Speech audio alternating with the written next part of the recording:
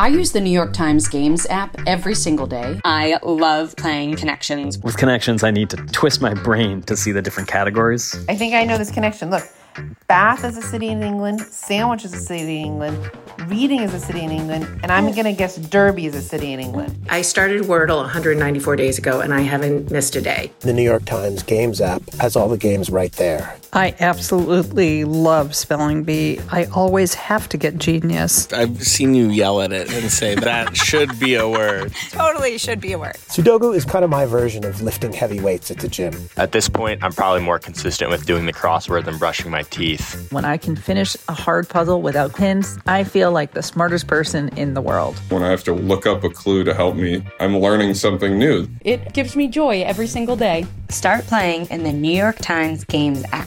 You can download it at nytimes.com/gamesapp. From the New York Times, I'm Michael Barbaro.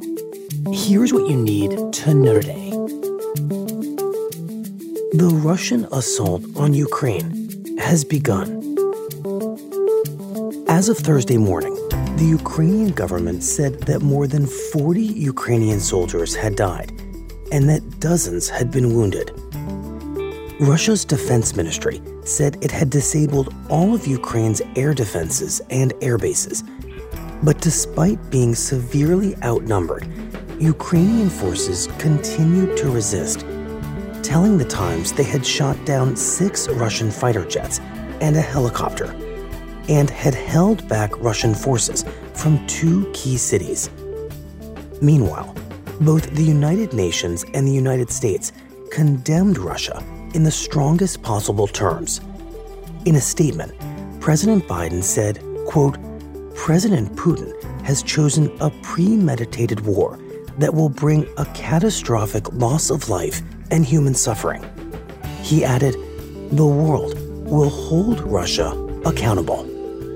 And on Wednesday, Los Angeles County dropped the requirement that its 10 million residents wear masks indoors as long as they can show proof of vaccination. It was the latest major jurisdiction to lift COVID restrictions as infections plunge. The number of new cases in the U.S. has fallen 66% in the past 2 weeks. And on Wednesday, the U.S. Postal Service said it would purchase up to 148,000 gas-powered delivery trucks over the objections of the White House, which had encouraged it to invest in green technology. The decision undercuts the climate goals of the Biden administration, which has pledged to transition the federal government's fleet of cars to electric vehicles. The Postal Service said it lacked the time and money to purchase tens of thousands of electric cars, a claim that the White House has disputed. That's it for today. I'm Michael Barbaro. See you tomorrow.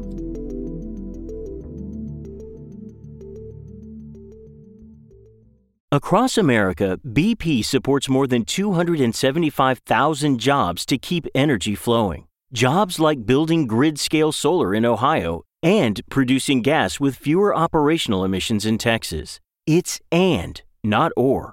See what doing both means for energy nationwide at bp.com/investing in America.